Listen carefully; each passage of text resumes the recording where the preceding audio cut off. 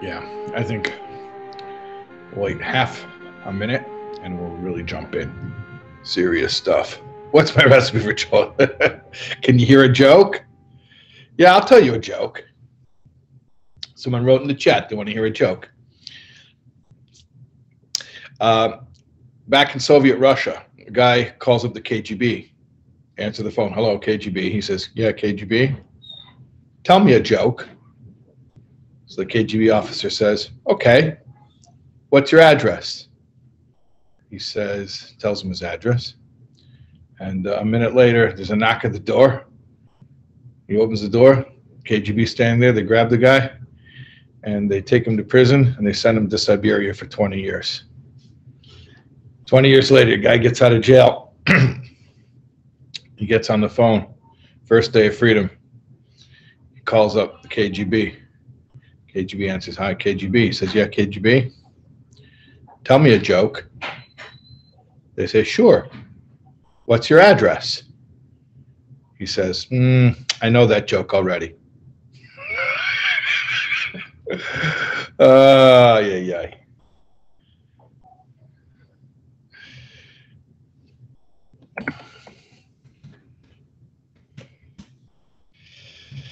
Yeah. Anyway, maybe it has a tie-in, by the way, to tonight's theme. I made a bracha before we started, by the way.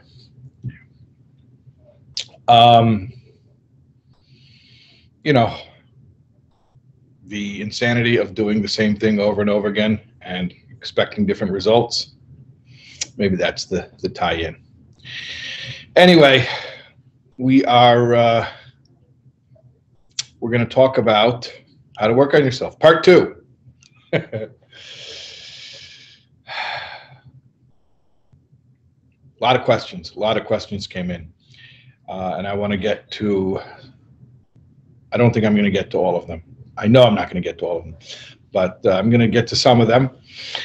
And then maybe after I do the questions that came in on the email, I will try to do some questions, live questions here.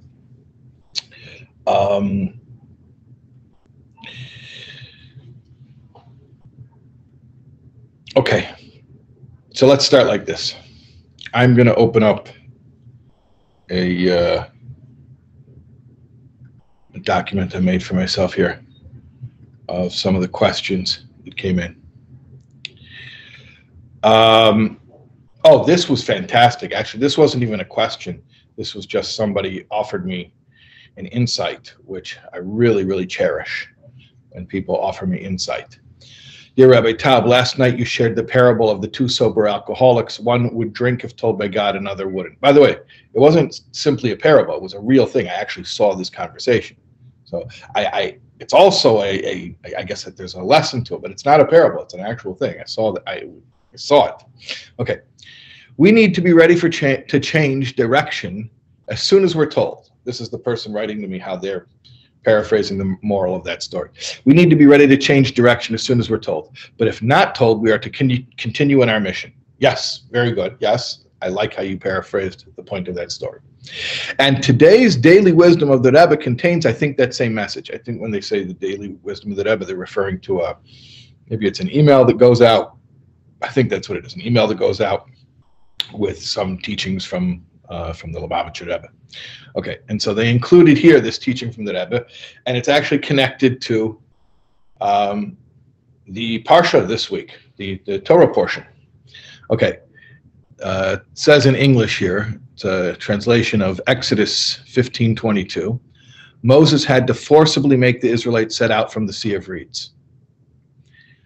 What's this describing? Basically, after the splitting of the sea, the miracle of the splitting of the sea, so Moshe Rabbeinu, Moses, had to actually, force the Jews. Come on, let's go, giddy up, let's move. So here's the Rebbe's teaching that this person sent me. Beautiful. The Jewish people, I should mention, what were they doing? They were picking up the jewels that were washing up on the shore, the jewels from the wagons of the Egyptian army, the chariots. Okay, the Jewish people did not tarry out of greed, meaning they weren't like hanging out on the beach because they wanted to get all the jewels. Well, they were getting all the jewels, but they weren't doing it out of greed. They were fulfilling God's commandment to empty Egypt of its wealth. See, before they left Egypt, they were given a commandment to leave with all of the wealth of Egypt, to take basically the wealth, the material wealth, which represents the spiritual wealth, and to transfer it from the evil of Egypt to the holiness that basically they would ultimately use that wealth to build the Mishkan, the sanctuary in the desert. Okay, so they had this commandment to take the wealth out of Egypt. So, and it says here, the spiritual dimension of this directive was to salvage all the potentials of holiness present in this wealth. From this we learn, once we know what our divine mission in life is, we must be so devoted to it that doing anything else seems unthinkable, right? So the Jews were told, get all the wealth out of Egypt. All right, fine, no problem. And once they heard that, it's like single-minded, get all the wealth out of Egypt. That's it. That's all we're going to do. And you have to be that way. Once you know your mission, that's it. There's nothing else. On the other hand, get ready for the paradox, because everything in Judaism is always paradox. Whenever you say, is it A or is it B? It's always C, right? That's why I'm a Gemini. I was born in Sivan, because and the Torah was given in Sivan, because it's always, the question of, is it this way or that way? It's both, right? That's always paradox. Or like my ancestor, the Megala Amukes, said, that the Kabbalist, the Megala Amukes, he said that Moshe is Rosh Tevis Machlekes Shammai Hillel. The name Moshe, Moses, is an acronym for the disputes of Hillel and Shammai. In other words, the point is that Torah is not. It's not the fact that we have conflict in Torah is not a bug. It's a feature, right? So here comes the paradox. So on one hand, you have a mission. That's it. Anything else is unthinkable. So the Jews were told you have to sap Egypt of its wealth. That's it. So that's all we're doing. And they were singularly focused on that. On the other hand, as soon as it is clear that it is time to change direction, we must not hesitate, right? Moshe was telling them, come on, no, we're done with that. I know before we were sapping Egypt of its wealth, but now the time for that's finished. Let's get along. We should apply ourselves to our new mission with the same enthusiasm we gave to our previous mission. Beautiful, beautiful. And I think the person who sent me that's just beautiful. I think there's so much there to be expounded upon. We were speaking about last night that ultimately self-improvement is not something I do for myself. It's something I do for Hashem. And I do it to please him. And because I'm doing it for him and for his pleasure. So when you're serving someone for their pleasure, then obviously you're going to serve them what they want. It's like the old joke about the communist is preaching. And he says, comrades, after the revolution, we're all going to have strawberries and cream. And the little Jew says, what if I don't like strawberries and cream? The communist says, after the revolution, you better like strawberries and cream. Right. So the point is, when we're serving Hashem, it's for him. We're giving him what he wants from us. Not what we want to give him, but what he wants to get from us.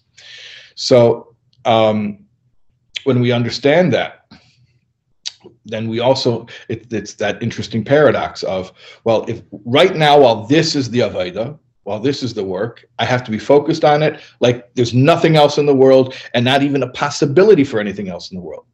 And the paradox is, at the same time, as soon as I get the word, change your Avodah, change your work, okay, I change it. In other words, when I become attached to the service that I'm doing, not only is that just another attachment that I should have shed along with all the other attachments that I've been trying to let go of, it's actually the worst attachment. And I'll tell you why. Because it's got a holy excuse. It's jihad. It's a holy war, right? Because now I've got, presumably in my own mind at least, I have God co-signing the fact that I cannot waver from this path. Well, when that's no longer the path, it's time to change, and to change gracefully. We spoke about it last night, about the Akedah, about Abraham sacrificing Isaac. You know, it was about abandoning your life's work, particularly a holy life's work, a life's work dedicated to God, and God wanting to make sure that even though you have been doing something holy and doing something for God your whole life, you're ready to walk away from it when asked to do so. Otherwise, you're proving that you haven't been doing it for God, have you? Right? I mean, I don't want to repeat everything I said last night, but we spoke about the fact that Abraham spent his entire life being God's PR man, you know, pumping monotheism. And then in the end, if he's going to sacrifice his kid, it's like, okay, now you're just like another pagan, just like us. It's the biggest Chillul Hashem. It's the biggest scandal, right? And he's going to, everything he did for God is going to be lost. And yet, God didn't actually want him to slaughter Isaac, but he wanted Abraham to show that he was ready even to abandon what he had been doing for God, right? And that's how you really show that it was for God. Because at the end, if you say, I baked you a cake, but then you don't let the person who you made it for eat it. No, don't eat it. Don't eat it. Too beautiful. I baked you a cake, but please don't eat it. Right? God, I made this beautiful work called this repaired life. I salvaged this life from dysfunction, and I healed it, and I repaired it, and look, it's such a thing of beauty. And, you know, if God says, okay, well, drop it, let it break again. Oh, no, God. All right, so then who did you do it for, right? Now, I want to look at another question that we got in, because I think it's related to this idea that I'm speaking about right now. Someone's writing here, yeah. I remain with this question. Primary point of self-improvement of Avodas Hashem is giving over our will to God's will to the point of surrendering self and self-effacement. People who are struggling with emotional health often misunderstand this. In the name of making God's will their own, we negate the self entirely and never actually have a sufficiently developed, healthy sense of self to give up. As an example, I rejoice when my son tells me his preferences in food, his jealousy, his anger. I rejoice because he's being a self. He's showing aspects of being human, which I never had. I heard in your lecture that some of us involved in self-improvement and healing are just perpetuating service of self rather than service of God. My question remains, doesn't there have to be a self first to give God? What if that was not allowed to develop? Like children who were never allowed to know their own feelings, likes, dislikes. Telling them to surrender their will to God is easy. There is no will. Exactly. First, they need to find their will. Talks like these are very confusing without that clarification. Okay, well, thank you for writing that. And yes, let us, to the contrary, let us clarify. Absolutely, let us clarify here. You say very good. Sagst gut. I mean, as you said, you have to have a self in order to surrender the self. So let's talk a little bit about that. You know, we spoke an awful lot last night about bittul. You know, I was giving a talk in Texas, and I had mentioned bittul. I mean, I like bittul. Bittul's, you know, one of my favorite subjects. And afterwards, some lady comes over to me and she says to me, bitul. And I'm like, okay, yeah, bitul. You know, because I pronounce it bittul, you know, Ashkenazi Havara. But bitul, that's like the, you know, Havarat Sephardit, you know, bitul, right? The emphasis on the second syllable or on the last syllable. So I said, yeah, bitul, yeah, you could say it that way. She says, no, bitul. I'm like, yeah, bittul, bitul, yeah, bitul, right. She says, no, bitul. What is she saying that I'm not, you know, what does she want me to hear that I'm not hearing? So I said, yeah, that's also a way to pronounce it. So she says, be tool. Be a tool. Be a tool of Hashem. bam. Wow. That was so great, because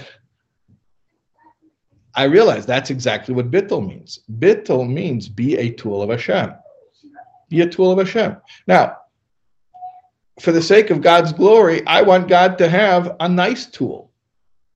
I want him to have the best tool. In fact, the whole purpose of self-improvement was because I don't belong to me. Trust me. If I belonged to me, you know what I would do with me? I'd walk through the door and throw myself on the couch, you know. But if you belong to Hashem, then there's a whole other responsibility. And if you are Hashem's tool, then you got to take care of Hashem's tool. So yeah, definitely when we speak about bittul, surrender, humility, we are not talking about shattered self-esteem. That for sure not. And we're not talking about, this is a little bit different, but lack of self-concept. No, what we're talking about is whatever self-concept you have, you realize it doesn't belong to you. It doesn't belong to you.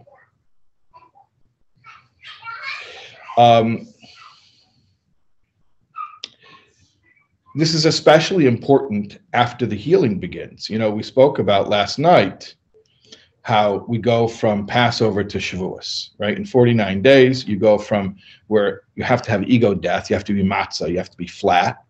And then after 49 days of working on yourself, now you get to be a puffy loaf of bread that's a holy sacrifice that's brought in the holy temple, right? The puffiness represents the ego, a healthy, robust ego. So, you know, after the healing, when you do have a strong sense of self, this becomes especially important, because obviously you can fall in a trap where you go back to self-will. So how are we supposed to not allow our blessings to cause us to lose our blessings? Obviously, when we're humble, an empty vessel is able to receive. But how do we remain humble even when things are going good? So, you know, there's an interesting story in the Gemara, in the Talmud. It says Rabbi Yechanan was very beautiful, and as such, he would sit in front of the mikveh, the women's mikveh. I'm going to say that's very suspicious. No, he was a holy person. He did it because when the women would see him, he wasn't doing it that he should look at the women. He was doing it that the women should look at him. That he was beautiful, and when they would see him and have an impression of his beautiful appearance in their mind, then when they would go home and be with their husbands, so then they would have beautiful children. Anyways, so somebody came and they criticized him about it, but not for the reasons you would think. Again, there was nothing like at all inappropriate about it. It was totally, you know, he was doing something very, very noble. But somebody criticized him nonetheless, but for a totally different reason. They said to him, Ayin Hara, aren't you afraid of attracting an evil eye? You know, you're showing off your beauty, and you're gonna arouse somebody's jealousy, and you're gonna get an Ayin Hara.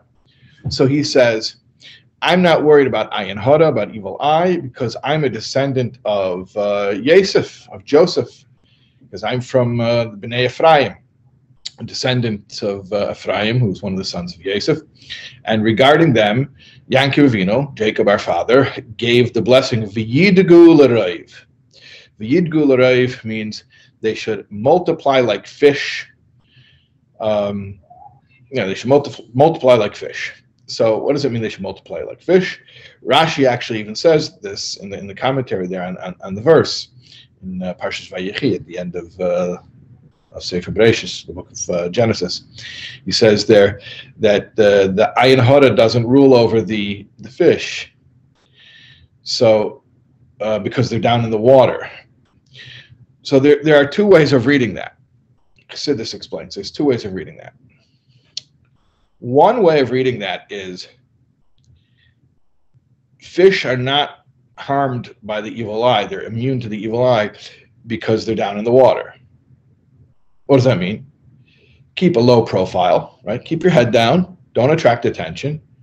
And no evil eye. Like a fish who's hidden under the water. That's one way of understanding it. And that means that basically, let's say you came back from a lot of challenge and you were able to put your life back together for Hashem. Again, we're emphasizing that. We're doing this for Hashem. But you were able to put your life back together, and you are seeing blessing in your life, and you are seeing success in certain areas. So maybe you need to be very, very secretive about it, because you don't want to, appear arrogant, even if you're not. But you don't want to appear it. You don't want to attract attention, and you'll draw negative energy. God forbid. That's one interpretation. The other interpretation is, no, the fish is immune to the evil eye because he's down in the water. Yeah, that's what we said. No. Because he's down in the water. You get it? No. The fish cannot live out of the water. Like the parable of Rabbi Akiva. Remember when the Romans made it illegal to learn Torah? And Rabbi Akiva continued learning. And someone said, why are you doing that? You're going to get killed. And he told the parable. He said, once there was a fish and swimming in the water. A fox came along and said, fish, it's dangerous in the water because the fishermen have their nets spread out to catch you. Come out of the water and come up on dry land with me, the fox says. Right? The fox was trying to catch the fish, trying to con him. So the fish says to the fox, foolish fox, they say that you're so clever. You're not. Because you would know that I can't live outside of the water. The water is my life. Yes, I'm in danger here. The fishermen have cast their nets. But if I come out of the water, which is the place of my life, I'll be even more danger. And that's what Rabbi Akiva said. Torah is the place of my life. If I come out of that, I'm not going to be in less danger. I'll only be in more danger, right? A fish is in the water. A fish is constantly in the place from whence it derives its life. When you are a fish means that you realize that you are completely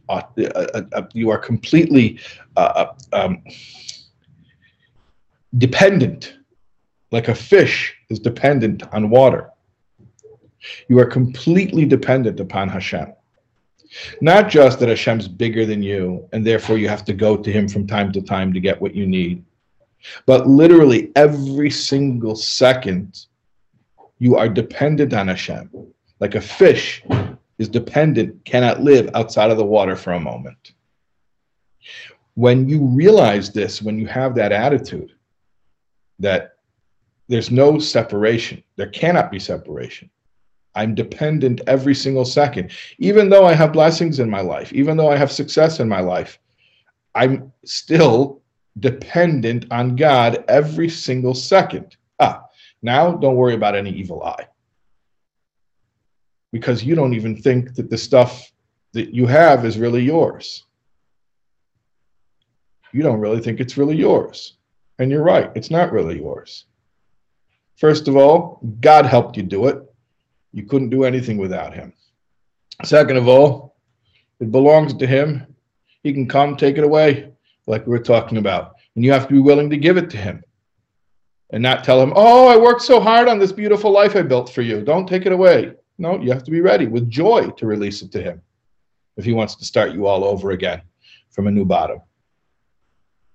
So when you have a fish attitude, that means that even when I have an active life, even when I have stuff going on in my life, it's not my life. It doesn't belong to me. Remember we were talking about last night, the parable at the end about the $20, the car, the job, the house, and the wife and the kids?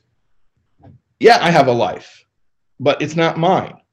It's Hashem's life that he's ordering me to use the way he wants it to be used. So sense of self is not a contradiction at all to surrender. Sense of self is not a contradiction at all to Bittul.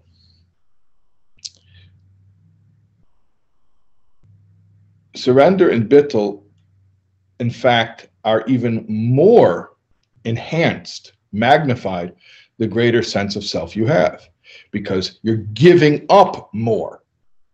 You are acknowledging that Hashem has this life that is full, that is rich, and it's all His. So it's not about being an empty person who has no feelings, who has no preferences, who has no desires. It's about realizing that you don't have autonomous claim to any of it.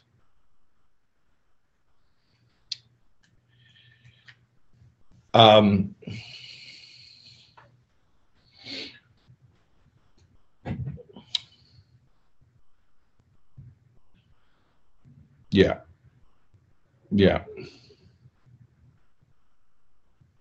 Okay. I was going to mention something else in connection to that idea, but I don't recall what it is. So let's move on.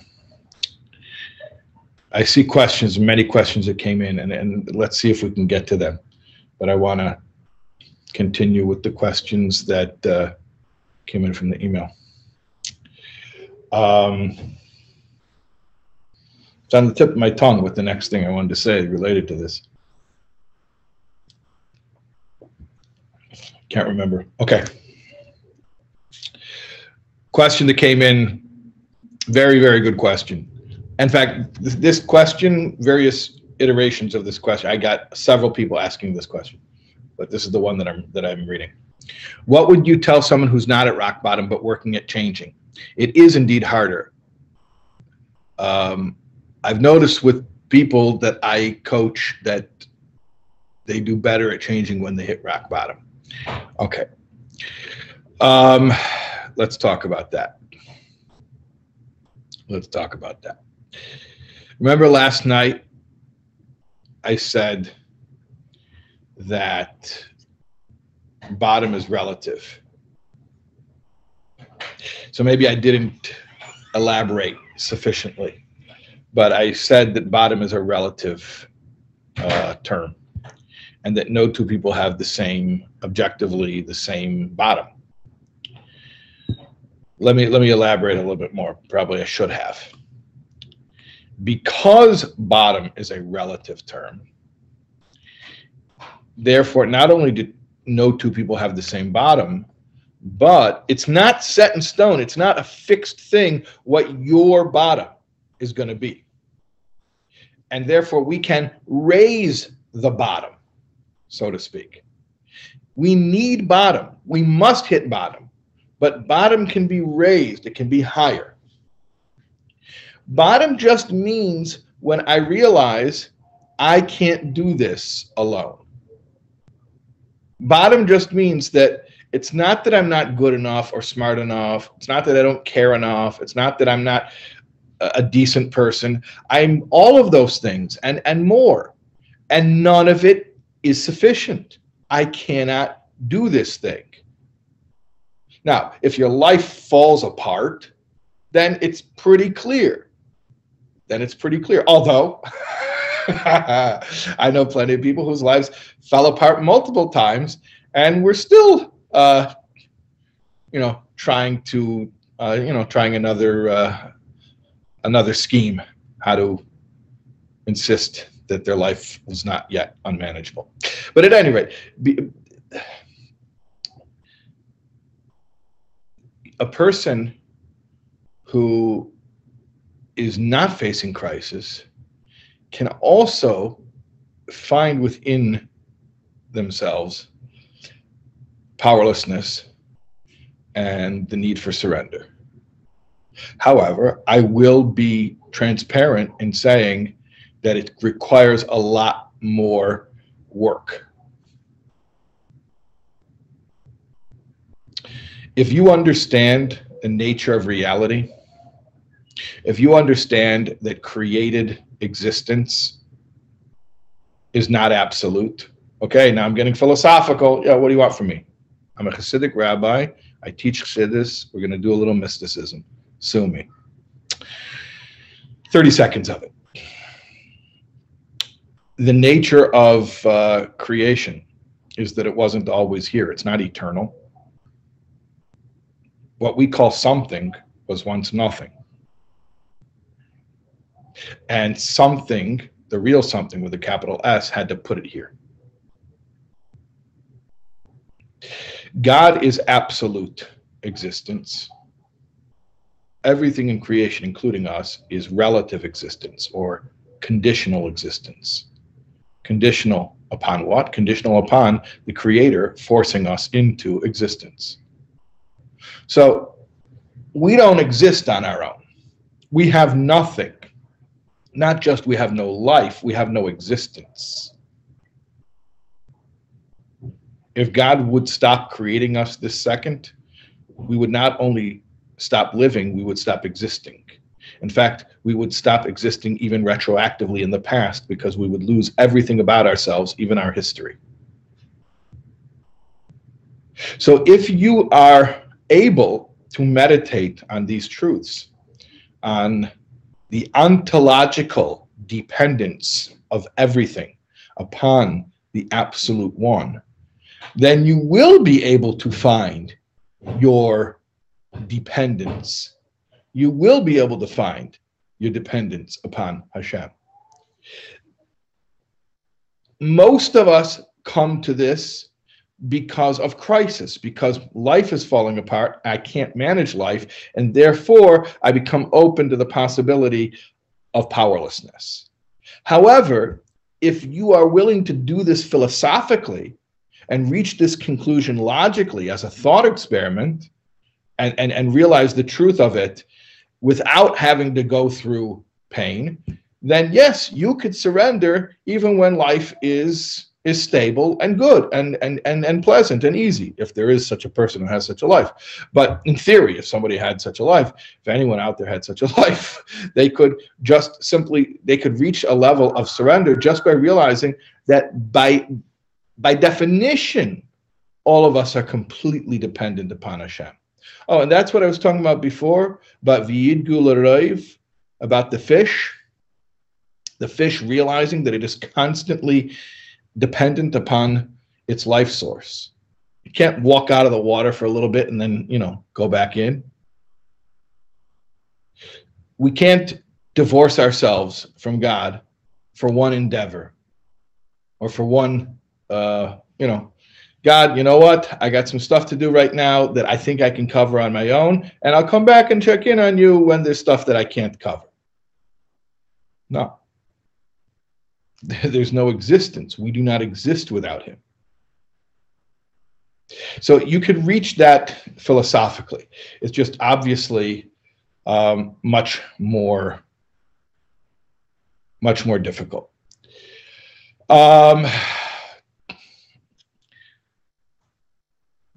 Let's look at another. Okay. I was at a Frum 12-step group. I'm going to give commentary, and I'm going to assume that means a 12-step group where there's a lot of Frum people. Okay. I was at a Frum 12-step group. By the way, Frum 12-step groups, some of them are great, but a lot of them, nobody can get past the first 3 steps because the first three steps are about God. And all these people with yeshiva training, they go in circles with their, yeshiva arguments about God. It's like, I tell Frum people a lot of times, like, please just keep it simple. Don't tell me what you heard about God in yeshiva. Obviously it wasn't working, Okay. I was at a Frum 12-step group, and after reading, a woman shared, I'm not powerless over my actions, just over my thoughts and feelings. Okay.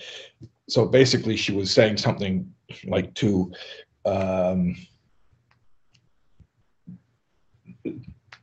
so I don't want to say against the program because I'm not like here to be the police, but she was qualifying the fact that, look, program is about powerlessness, right? We admitted we were powerless. That's the first step. And she was saying, I'm not powerless over my actions. She was being medayik. I'm using the yeshiva term. She was being medayik.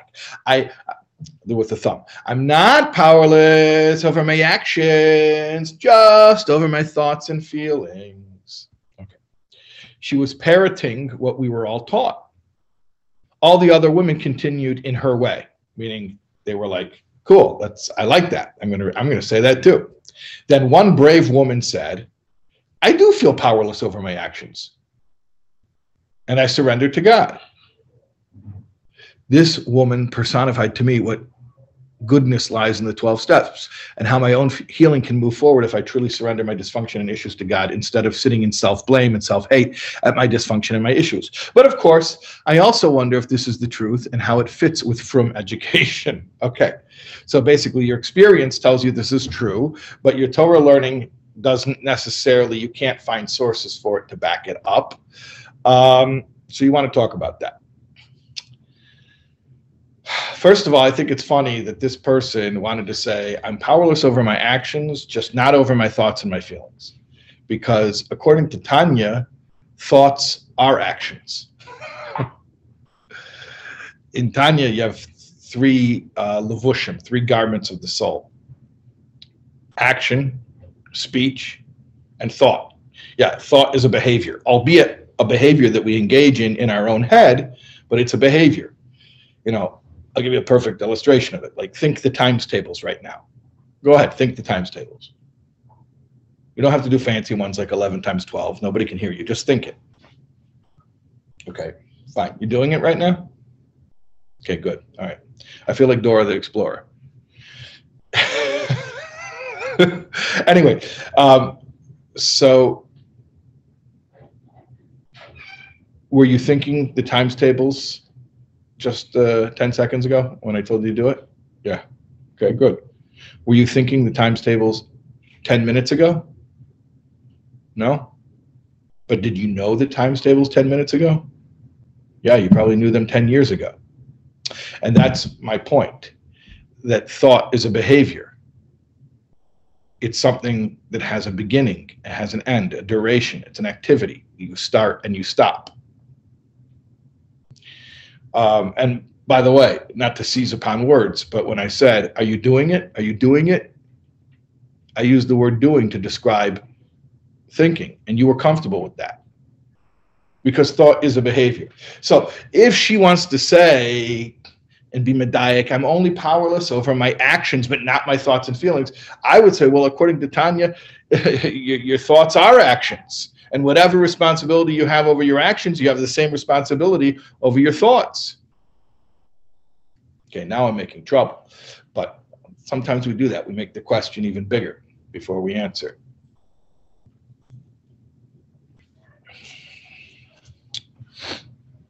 What does it mean?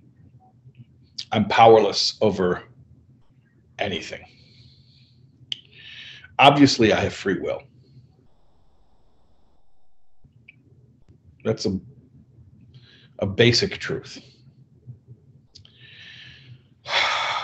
First of all, powerlessness means that even if I choose the behaviors I want to choose, I'm powerless over the outcomes. So yeah, I can choose an action, but I have no guarantee what results that action will lead to. I can shoot the arrow. I don't know where it's going to land. So that's first of all, and that's very easy to grasp that concept. But I'm going to give you another answer as well, because you're going to say, well, I don't think that's really what it means when it says, you know, in the 12 steps, when it talks about being powerless. I think it means powerless over our actions, over choosing our actions. So, you know, I don't want to turn this into a webinar about recovery, and maybe we need to do a webinar just about recovery. I don't know.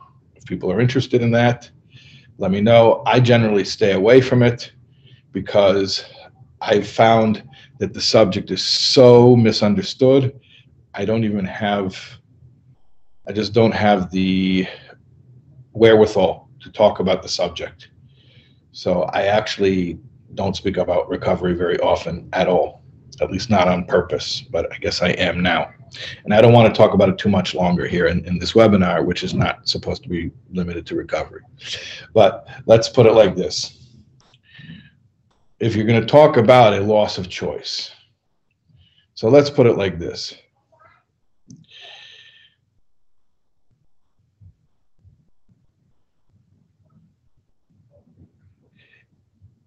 Powerlessness, as far as a first step admission of powerlessness, can mean a couple of things. In addition to what I said before, that we don't control outcomes. It can mean that once I begin to, let's use the example of drinking, because the first 12-step program was AA, okay? But it could be anything. Once I eat my trigger foods, once I start lusting, right? Whatever it is, once I make a bet, now I have unleashed something that is going to have its way with me. So my powerlessness actually followed a choice. In fact, it was the result of a choice. I chose to think that I can drink or lust or bet or eat my trigger foods with impunity, like a gentleman, in moderation. And that part was the choice. But then after I did it, I lost choice. Like I once heard an old timer say, go eat a bottle of X-Lax and then will yourself not to run to the bathroom, right? It has nothing to do with free choice. But another way to explain it, yet another way, the powerlessness, is that it's practical powerlessness. It's it's effective powerlessness. In other words, that if I don't keep myself spiritually fit, if I'm spiritually sick, then I do not have access to my power of choice, right? So if I allow myself to become spiritually sick and I allow the obsession of the mind to overtake me, so I'm obviously not going to be making good choices. So in effect, it's as if I have lost my power of choice. That's another way of explaining it. But now I've given you 3 ways of explaining powerlessness, which I think are suitable for any religious Jew. And I also think they're true and in line with the program. Okay. So that's that. Still have more questions. Many, many more questions here to go through. And new questions are coming in as we speak. And I apologize. There are texts here, and not text, chats. There's chats and there's questions. And there's 2 places where I have to look where there's comments coming in. I just can't keep up. Sorry about that. Let me move on to something else I want to talk about. Actually, it was a question. This is also a question. Let me go to that. Where is it? Where is it? Okay, there it is. In the healing world, there is a talk of embracing the shadow self and finding the good there. In trying to understand this within the realm of Torah, I wonder if this is parallel to converting the Yetzer Hara to the Yetzer Tov. Is there a limit to how much of the shadow side we can embrace? is my embracing of all of it problematic? Do we take the concept of kodesh and choil, which I'll translate, kodesh means holy, choil means profane. Do I take the concept of kodesh and choil to mean some shadow parts are not embraceable, meaning they are profane and therefore off limits? Okay, that's a wonderful question. Now, I am going to perhaps surprise you by telling you that I've heard people use this term, but I know nothing about it. I know everybody thinks that I know all the secular stuff, and I don't. I really don't. My knowledge of psychology, of secular psychology, is, I've said this before in public, and I've been so open about it. Anyone who doesn't get it yet is just, like, my knowledge of secular psychology is limited to whatever books my father's Olga Zunstein had lying around the house when I was a kid. Okay, that's my extent of my knowledge. However, you're asking me about, the shadow self in, in Torah, and is it compatible with Torah? So I'll tell you a story about the shadow self. A Hasidic story and a Hasidic explanation as well. It's all about the shadow self. And this is a story that the Frierdiker Rebbe, the previous Lubavitcher Rebbe, told in a Sikha, and then the Rebbe repeated the same story, and analyzed it. And I'll give you a little bit of the Rebbe's analysis of the story. The story was about the third Rebbe, the Tzemach Tzedek. Oh, here we go. See there? 1 second. There you go. See there, this picture, the Rebbe wearing white, right there over my shoulder. Where? That's the Tzemach Tzedek. Okay, so the story's like this. The Tzemach Tzedek used to say a maimer, a Hasidic discourse, specifically for working men. Simple Jews, not scholars. I mean, the Tzemach Tzedek would also say discourses to the scholars as well. But he had a special thing where on the market day, when all the merchants would come to town for the market, he would meet in the shul, and he would give them a discourse before dawn. Why before dawn? Because as soon as the sun comes up, you got to get to the market. You got to sell. If you don't merchandise at dawn, someone else is going to sell it, and you're going to be out of luck all day. So it was very interesting. You can imagine this. It's before dawn. Shul is full of these working guys who got up before dawn, simple Jews who are ready to work, and the Tzemach Tzedek is saying Chassidus just for them.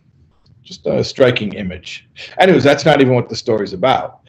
The story is that the Tzemach Tzedek was saying the maimer, the discourse, and there was a chayzer. A chayzer is the oral scribe. He's the one who memorizes what the Rebbe said and then writes it down later so that we can have it preserved. So the Tzemach Tzedek's scribe in this case was a chassid by the name of Rashbatz.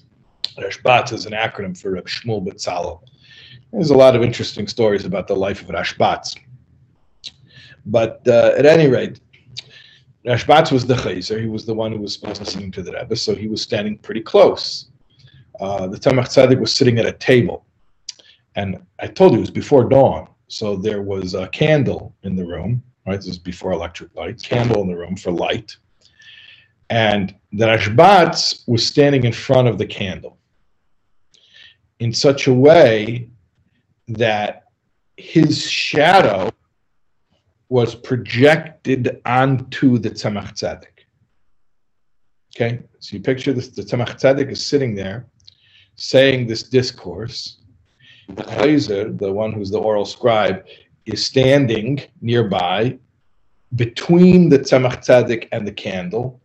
And so the shadow of this chayzer, of this person, is projected onto the Tzemach Tzedek.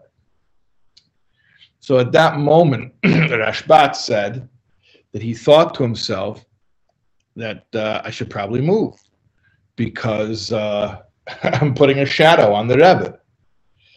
And then he thought to himself, this is all in his mind. He thought to himself, well, what? He's the Rebbe. He can handle it.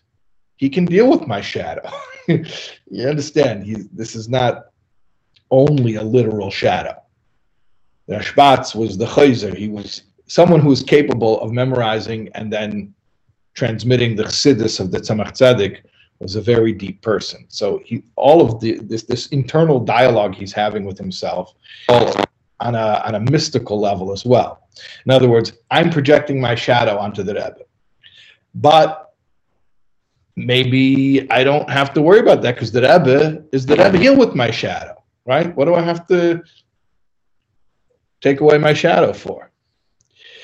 And as he thought that, the Tzemach stopped in the middle of the discourse and all of a sudden said, a shatan, that means a shadow in Yiddish. A shatan is chayshich. Und chayshich kann man nicht meile sein. Shadow is darkness. And the shadow and darkness cannot be elevated. Very interesting. Shadow is darkness. And darkness cannot be elevated.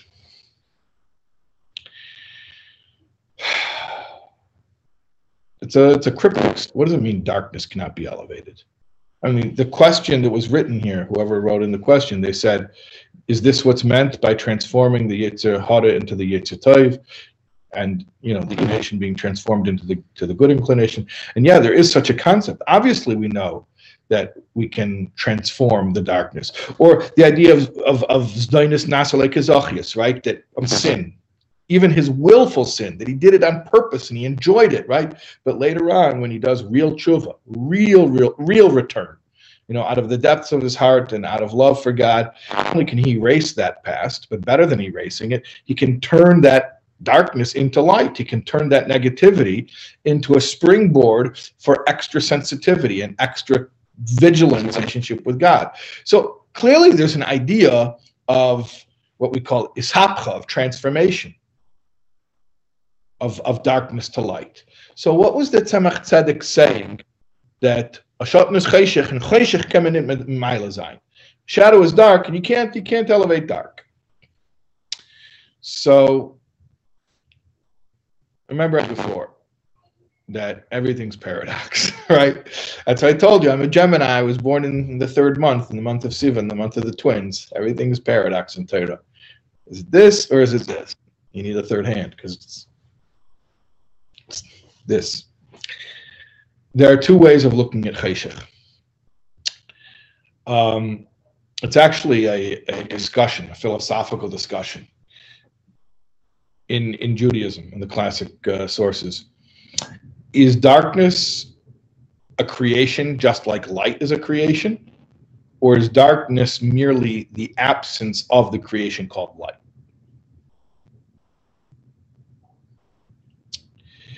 A shadow is where you're blocking, so it's the absence of light.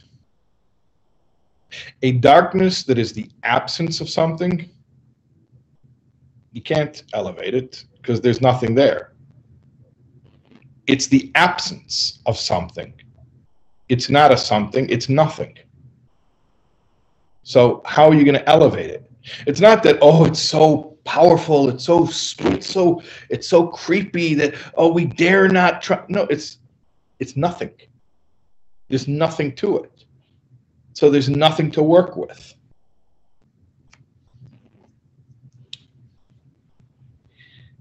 Then there's another way of looking at darkness, which is darkness is something. It is an entity. It's darkness. It's a thing called darkness. And that we can elevate. What does that mean? It means that the lack of something is also a lack of potential, good or bad.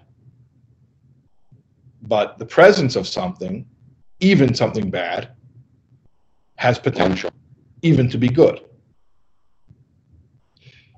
That's always why, you know, in Chassidus we talk about the worst thing is apathy. The worst is apathy, right? Amalek, the archetypical enemy, the arch enemy of the Jewish people. Amalek, what did he do? He cooled you off. Cooled you off on the way. Coming out of Egypt when you were victorious, triumphant, he cooled you off. He cooled your ardor.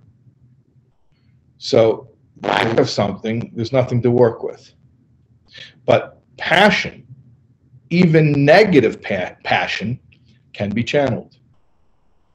So that's what we can work with. Another way of putting it, the Rebbe says this, is that there are two kinds of avodah. And this is David HaMelech, King David uses this formulation in his Tehillim, in his Psalms. Sumera v'asei teiv. Away or turn away from evil and do good.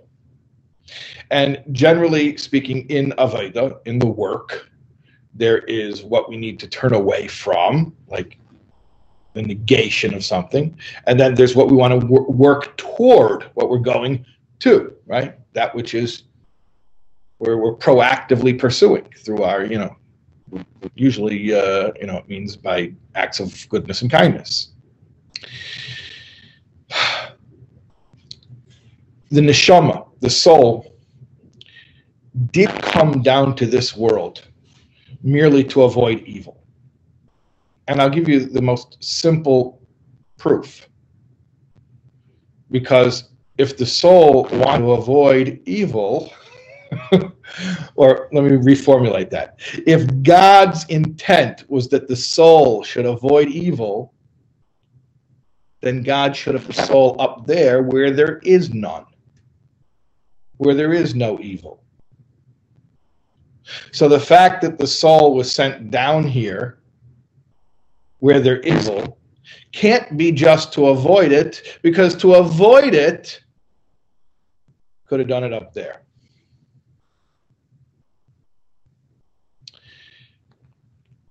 What the soul was sent down here for is not sumera, but asei toiv, not the negation of negativity. That sounds like a double negative. But the pursuit of positivity. Oh, so then why is there negativity? Why? This is what the Rebbe explains. The negativity exists so that the good that you do can be yours. That it can be yours. When Hashem gets your mitzvahs, he wants them to be your mitzvahs that you're giving to him, not his mitzvahs that he's giving to himself. And the only way they can be yours is if you had to work for them. So the negativity only exists in order to enhance the quality of the positivity. And in that sense, it has no inherent value. This is the key piece here. The negativity itself has no inherent value.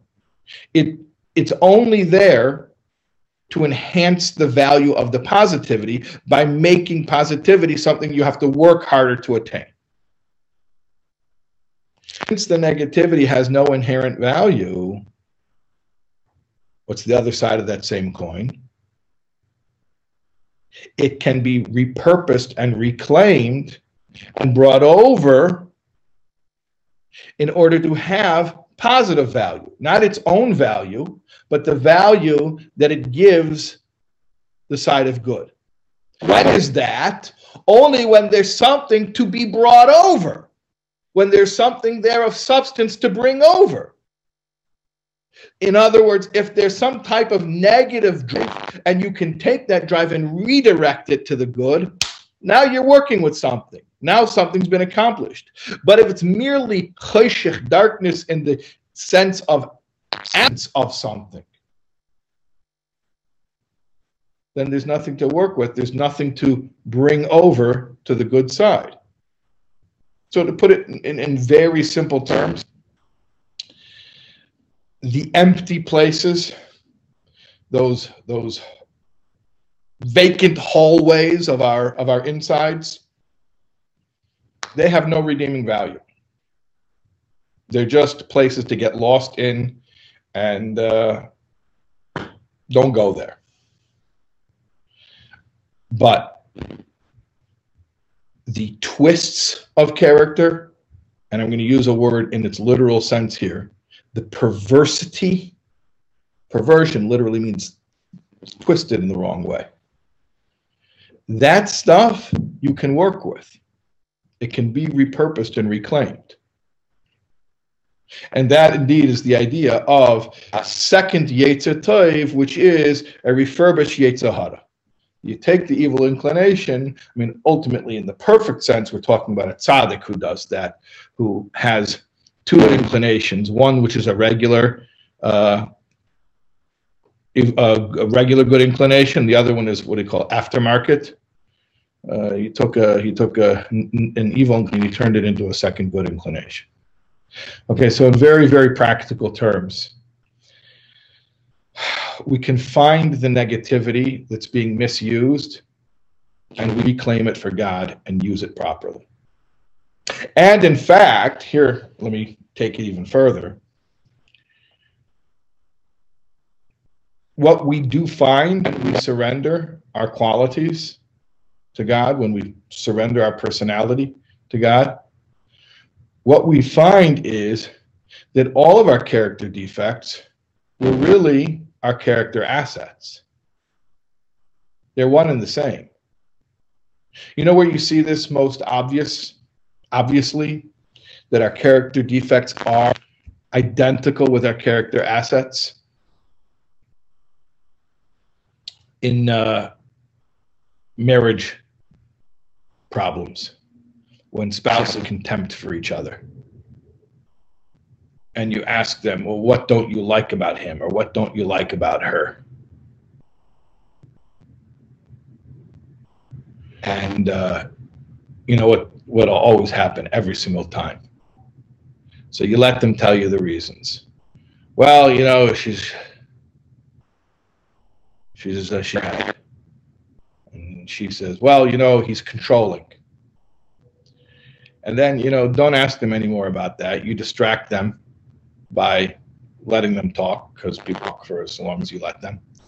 And then after they've forgotten what they told you at the beginning, you ask them, so listen, I mean, at one time you were in love.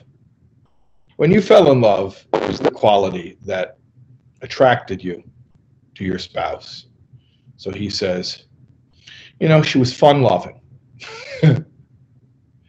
He said she was an airhead. Now he's telling you when he fell in love with her, she was fun-loving. And then you ask her, what did you fall in love with about him? Well, you know, he's confident, right? She said controlling. Now he's controlling. But back then when she fell in love with him, that was called confident. It's not just the distortion that they're giving it. There's actually truth to it. All of our greatest character defects are our character assets. They're one and the same. We develop actions at a young age, generally to avoid family fights. I'm just saying, most people were not raised by wolves. They were raised by families. And most families have dysfunction. So your early life adaptations are all about how you dealt with the dysfunction in your home, right?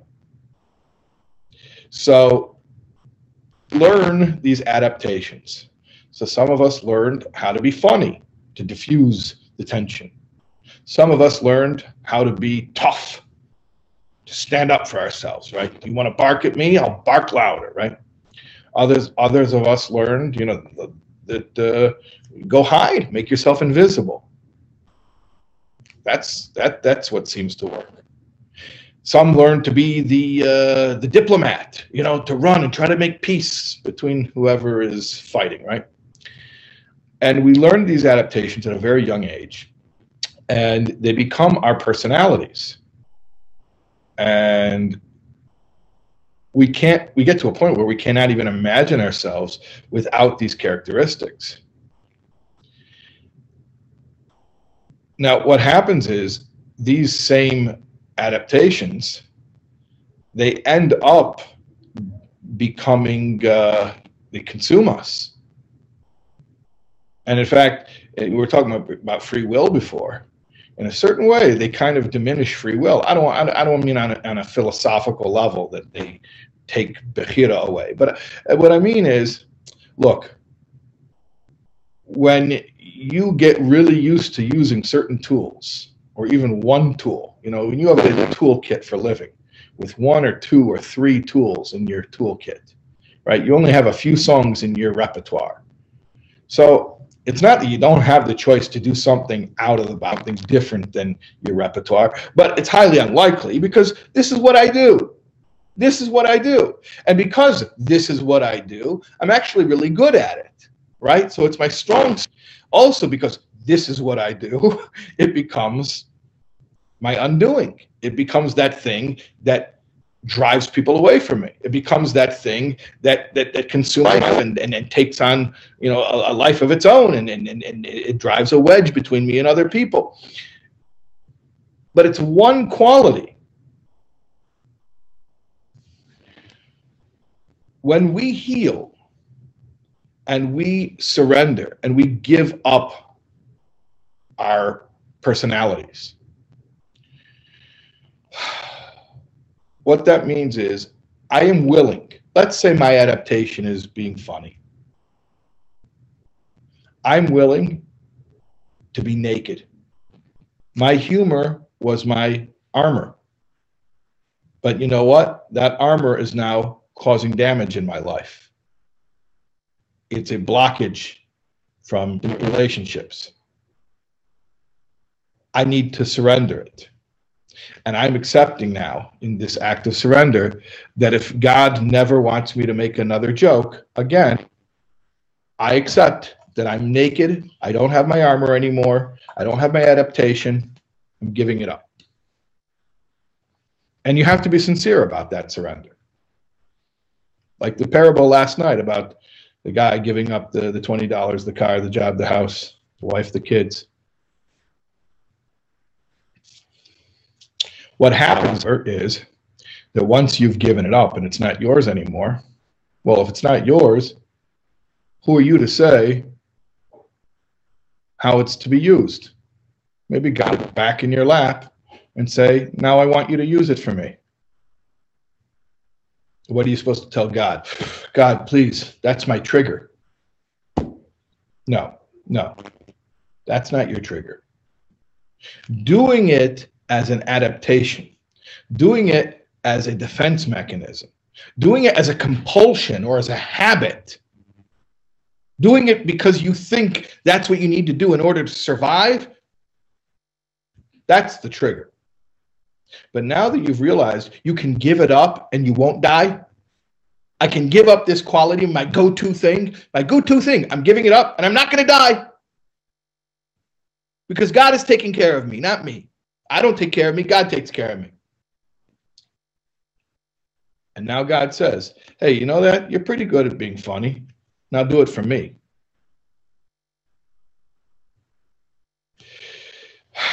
You can tell when people are arrested in the process of the work because they've realized that all the stuff they have needs to go. They need to give it up, but they haven't yet received it back in a healthy form. When do you know that you really have done the work? When you're able to go back to those same character traits and use them in a sober way, in a healthy way. Now, I got to clarify what I mean. Although this was not supposed to be about recovery, I know I have a lot of recovery people listening, and there's got to be at least one addict out there saying, oh, he said I can use again in moderation. No, that's not what I said. That's not what I said. I said your character flaws I'm not talking about using. I'm not talking about, no. I'm talking about your character flaws, your defects of character. Those were all just distortions. They were distortions. They are warped versions of things that have a positive. And like we're talking about before, the darkness that can be reclaimed and repurposed is the misappropriation or the mischanneling of an energy. And not only it can be reclaimed and repurposed, it has to be. It has to be. So it's not about, oh, well, when will I get to make jokes again? No. If God wants me to never make jokes again, I've given it up. I'll never make jokes again. But if I'm fully healed, what it means is I can now do that thing that I became great at. And I did. I became great at it, right? I can now do that thing not because my ego is telling me if I don't do it, I'll die. Because I know even if I don't do it, I won't die. I'm okay. God has me. I'm doing that thing as a gift to God.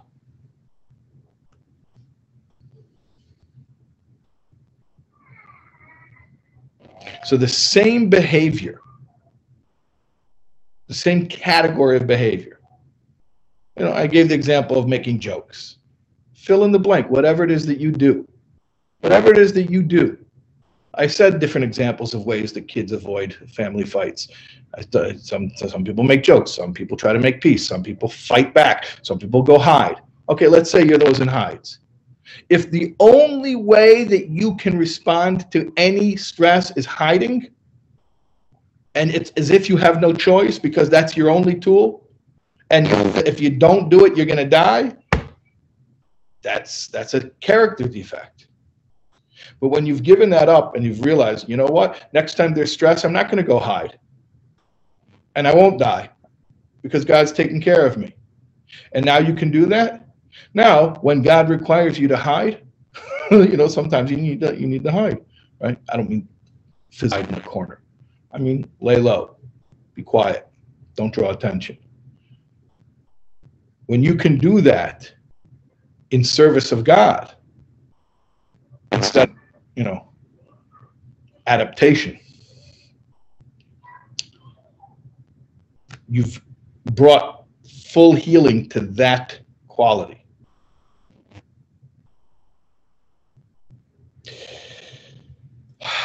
Okay. I want to talk about a lot of other things.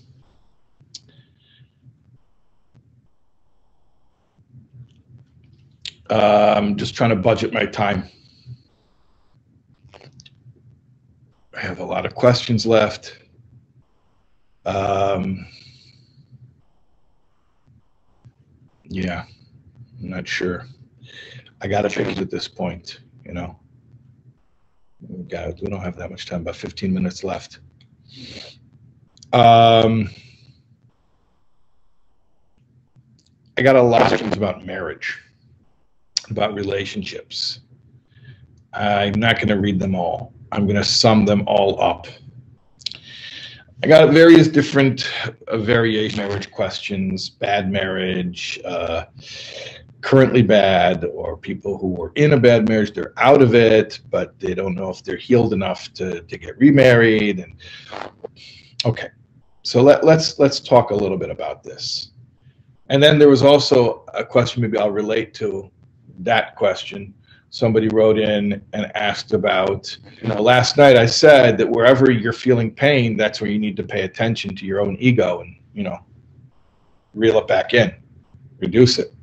Well, what if somebody's mistreating you, you know, on them, right? Like, what if you're in a prolonged relationship where you're continuously exposed to this mistreatment? So the pain, is that a reflection on you? Maybe it's a reflection on, okay. So let's talk about that a little bit. Okay, first of all, I think I said very clearly last night that when I'm examining the pain that I have in my relationships, this is not absolving the other party of any guilt. Okay, if they've mistreated me, God will know that, and God will deal with it. I don't have to deal with it. Thank God. I'm not involved in God's judicial system where I have to make sure that people who victimize me get their comeuppance. Thank God, because I've given them enough of my headspace. I'm not going to give them more by tracking them and being their parole officer. I said that last night. Okay. But when I experience pain in my relationships, yeah, of course I have to take that as very, very important message for me about my own growth. Of course I do. Is it possible the other person is also unhealthy? Yeah, not only possible, probable. Most people are messed up to some degree. And in fact, not only are most people messed up to some degree, God seems to be profoundly adept at matching people together in marriage who are messed up, each in exactly the right way to push the buttons of how the other person is messed up. It's uncanny the way Hashem pulls that off. But he pairs us with people for our growth. In fact, it could even be said that the entire purpose is to allow us to really do the work. As much work as a single person can do, it's just, there's not resistance. There are not enough obstacles to really be engaged in the work until you're in a marriage situation. So what I want to say is experiencing pain in your relationship is unavoidable, and it should actually be welcomed because it's an opportunity for growth. Now, if somebody feels unsafe, that's a whole different discussion. Uncomfortable, you know what? I wouldn't tell anybody that they should avoid any amount of discomfort, even profound discomfort. Now, maybe somebody would make a choice that they're in a marriage that's so profoundly uncomfortable that they can't take it anymore, and they decide to leave. And again, I wouldn't judge them for that either. But if somebody told me, look, it's really uncomfortable, but I'm embracing the discomfort, I would say, go for it. It sounds like incredible growth. However, if someone says they're unsafe, that's a different discussion. And, if you're unsafe, that doesn't just mean physical abuse. That means all types of lack of security. And, that's a different discussion. And I wouldn't subject us to a lack of safety. And I'll tell you very simply why. Because, look, all of this growth is for Hashem. We're doing this all for Hashem. So if you're uncomfortable, you'll grow more for Hashem. But if you're unsafe, now you're jeopardizing, you're putting at risk Hashem's asset. You're not really allowed to do that. Now, I want to go into another aspect of working on ourselves in terms of relationships. Okay. And this could be another whole webinar. So we could do a whole recovery webinar. We could do a whole webinar. Well, about relationships. Let me make it very clear, and especially because I have less than 10 minutes here. What I'm going to speak about right now is not about relationships. It's about how to work on yourself, which is the name of this webinar, Working on Yourself. However, I'm going to speak about the aspect of working on yourself which involves relationships, okay? So I'm not talking about relationships. I'm talking about working on yourself, but I'm speaking about the aspect of working on yourself which involves relationships. Here it is. And in fact, this is one of the questions that I got. I'm going to paraphrase because I don't have time to go look up the questions because I want to end on time. One of the questions was, well, you're talking so much about bittul, about surrender and selflessness, humility. What about becoming a doormat, right? What about becoming a doormat and being, inviting, abuse or mistreatment? So Someone wrote in the chat, webinar on trauma and healing. Yeah, I'll get to the list. Yes, webinar on trauma, webinar on relationships, webinar on recovery. Okay, God willing, we'll see. All right. So what were we talking about? Yeah, being mistreated. You see a lot of times people who they get to it, they feel like, you know, my character defect that I need to work on is people pleasing. I'm a people pleaser. And so therefore what they do, they say, well, my healing therefore is to become a jerk. And some of them even say that, like without irony. They say, my healing, become a jerk. And they relish saying no for no good reason.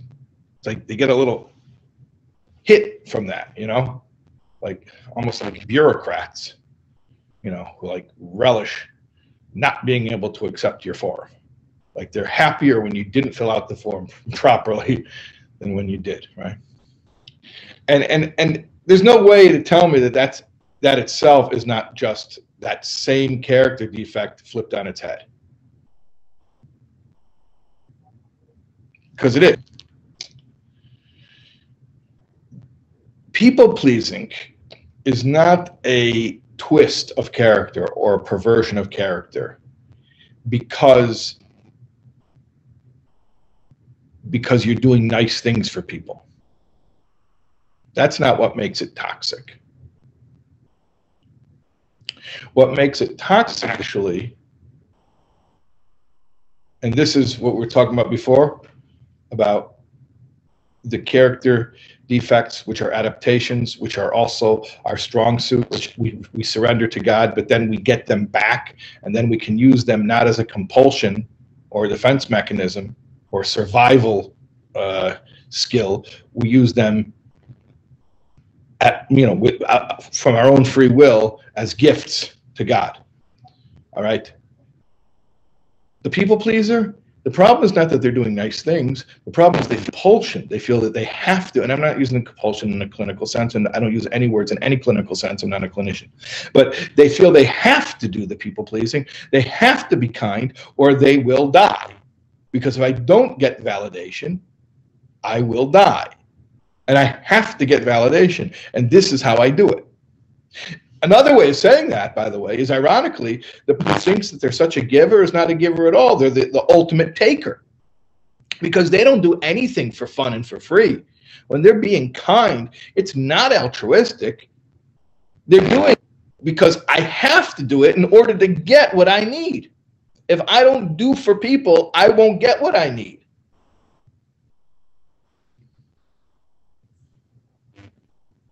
God won't take care of me. I'm on my own over here. And my only skill for living is ingratiating myself with people and getting them to like me. And that's what I got to do, or I'll die. So the cure, the healing, looks like this. When somebody asks me something nice, I can do it from my free will. I can choose it. I don't have to say no to prove that I'm able to say no. It's not that doing nice things is a trigger for me, is toxic for me. No, in fact, do it nice, but really do it nice, meaning absolutely no expectation of reward. The toxic part of it wasn't the kindness. The toxic part of it was actually the misappropriation of kindness, manipulatively using kindness as a way of hoping to get your own needs met through other people.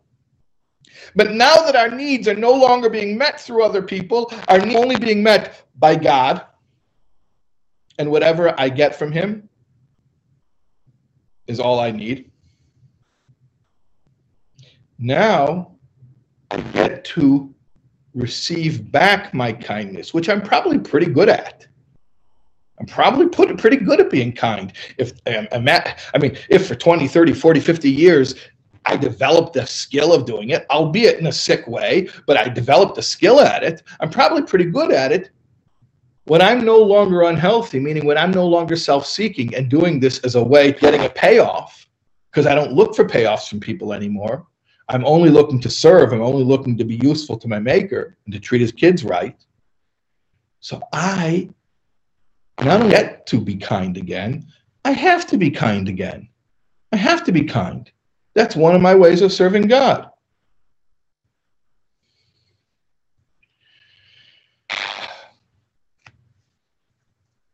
Okay. Maybe I'll tell you one last thing. Yeah, one last thing. And this is something that really actually someday I want to do at length and really want to develop this more properly. But see the Alter Rebbe, the picture of the Alter Rebbe right there. The Alter Rebbe Talmud of the Mezritcher Maggid. He was the student of the Maggid. And so this was in the mid-1700s, late 1700s. There was something called the Siebenjähriger Krieg, the 7-Year War. 7-Year War was a world war because it was fought by all the empires of Europe. Austria and Prussia and Russia and Spain and England and France, they were all involved in this. And they all had colonies all over the world. It was even fought in North America. In fact, in North America, the 7 Years' War was called the French-Indian War, where George Washington was a British general because there was no United States of America yet. So anyways, there was this thing called the 7 Years' War. And it had just happened when it came to Mezrich. The Mezritcher Maggid had a son named Rebbe Avram. They called him the Malach. And it was Rebbe Avram told the Rebbe that Teres Baal Shem Tov, Baal Shem Tov's derech and avodah, his method of serving God, was revealed to the world through the battle plan of Frederick the Great at the Battle of Leuthen. Yes, I'm going to say that again. The Maggid's son, Rebbe Avram, told the Alter Rebbe Tanya that the path of the Baal Shem Tov was revealed to the world through the battle plan of Frederick the Great of Prussia in the Battle of Leuthen. L-E-U-T-H-E-N. Yeah, Leuthen. L-E-U-T-H-E-N. You can go Google it. What happened at the Battle of Leuthen? So actually, there's a document from Hillel Paracher, the Chassid, who explains it a little bit more. And I actually, based on this this manuscript from Hillel Paracher, I called a professor of military history Point to check this and have it explained to me.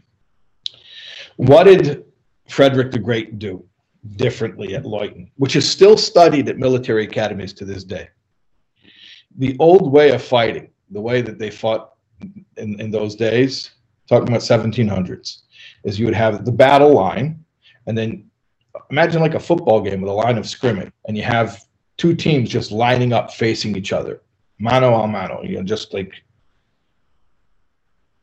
literally one across from the other.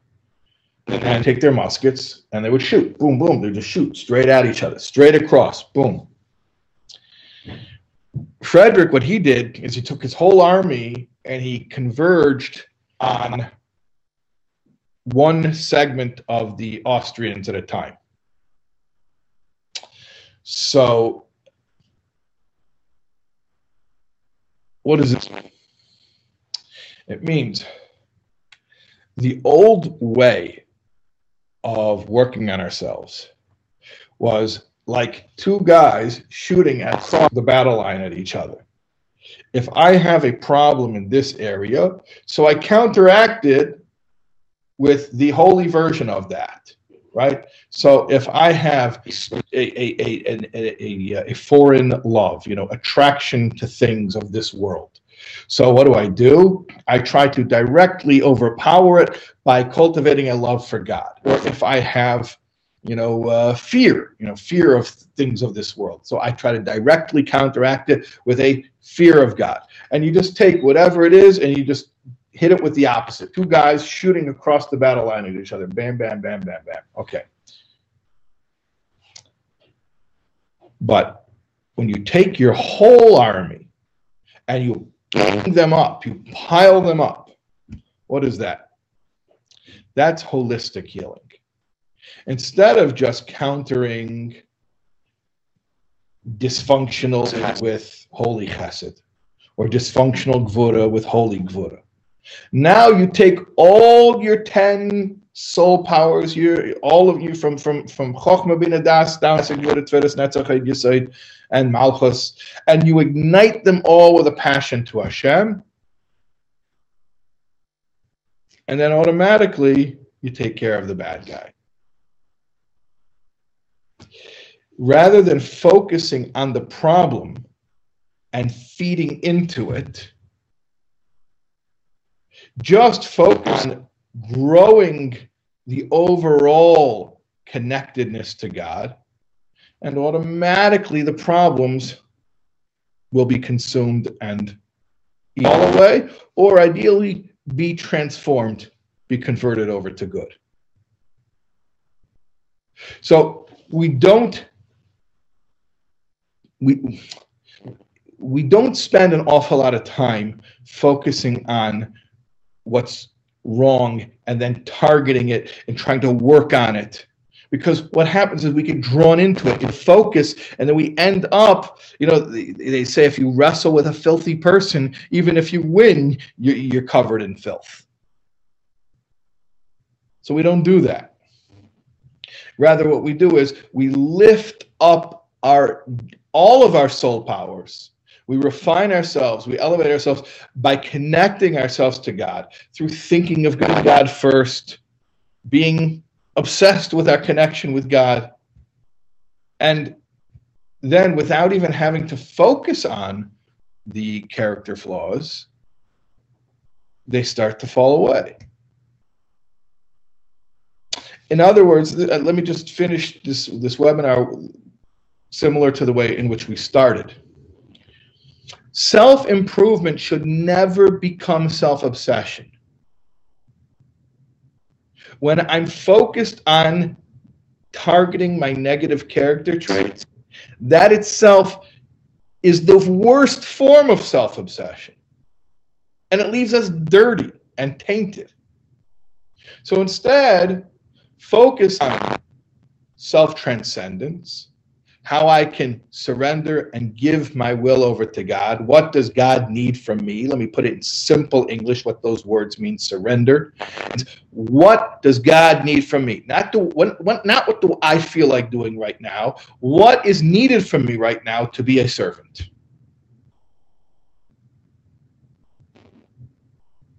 And when I'm focused on that wholeheartedly,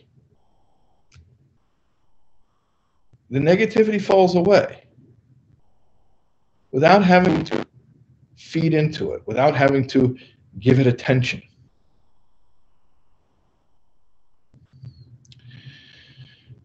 There's so much to be said. And I have so many questions here. I see one question that I will answer, which is, do I do private counseling? And the answer is, no, really. This is what I do. This is what I do. If anybody needs to reach me for any reason, I mean, you can contact info@soulwords.org, email info@soulwords.org.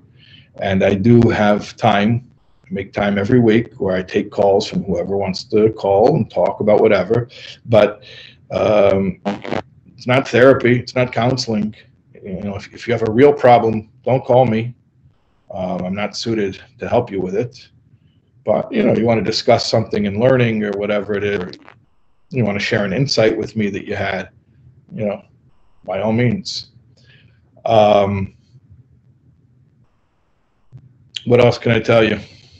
So much more to be said. Okay, we got to do more of these webinars, and thank you so much for joining us. And may we all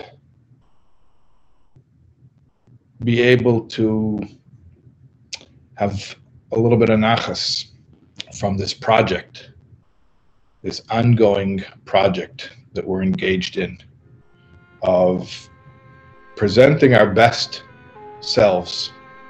Go on. Okay, be well. Thank you.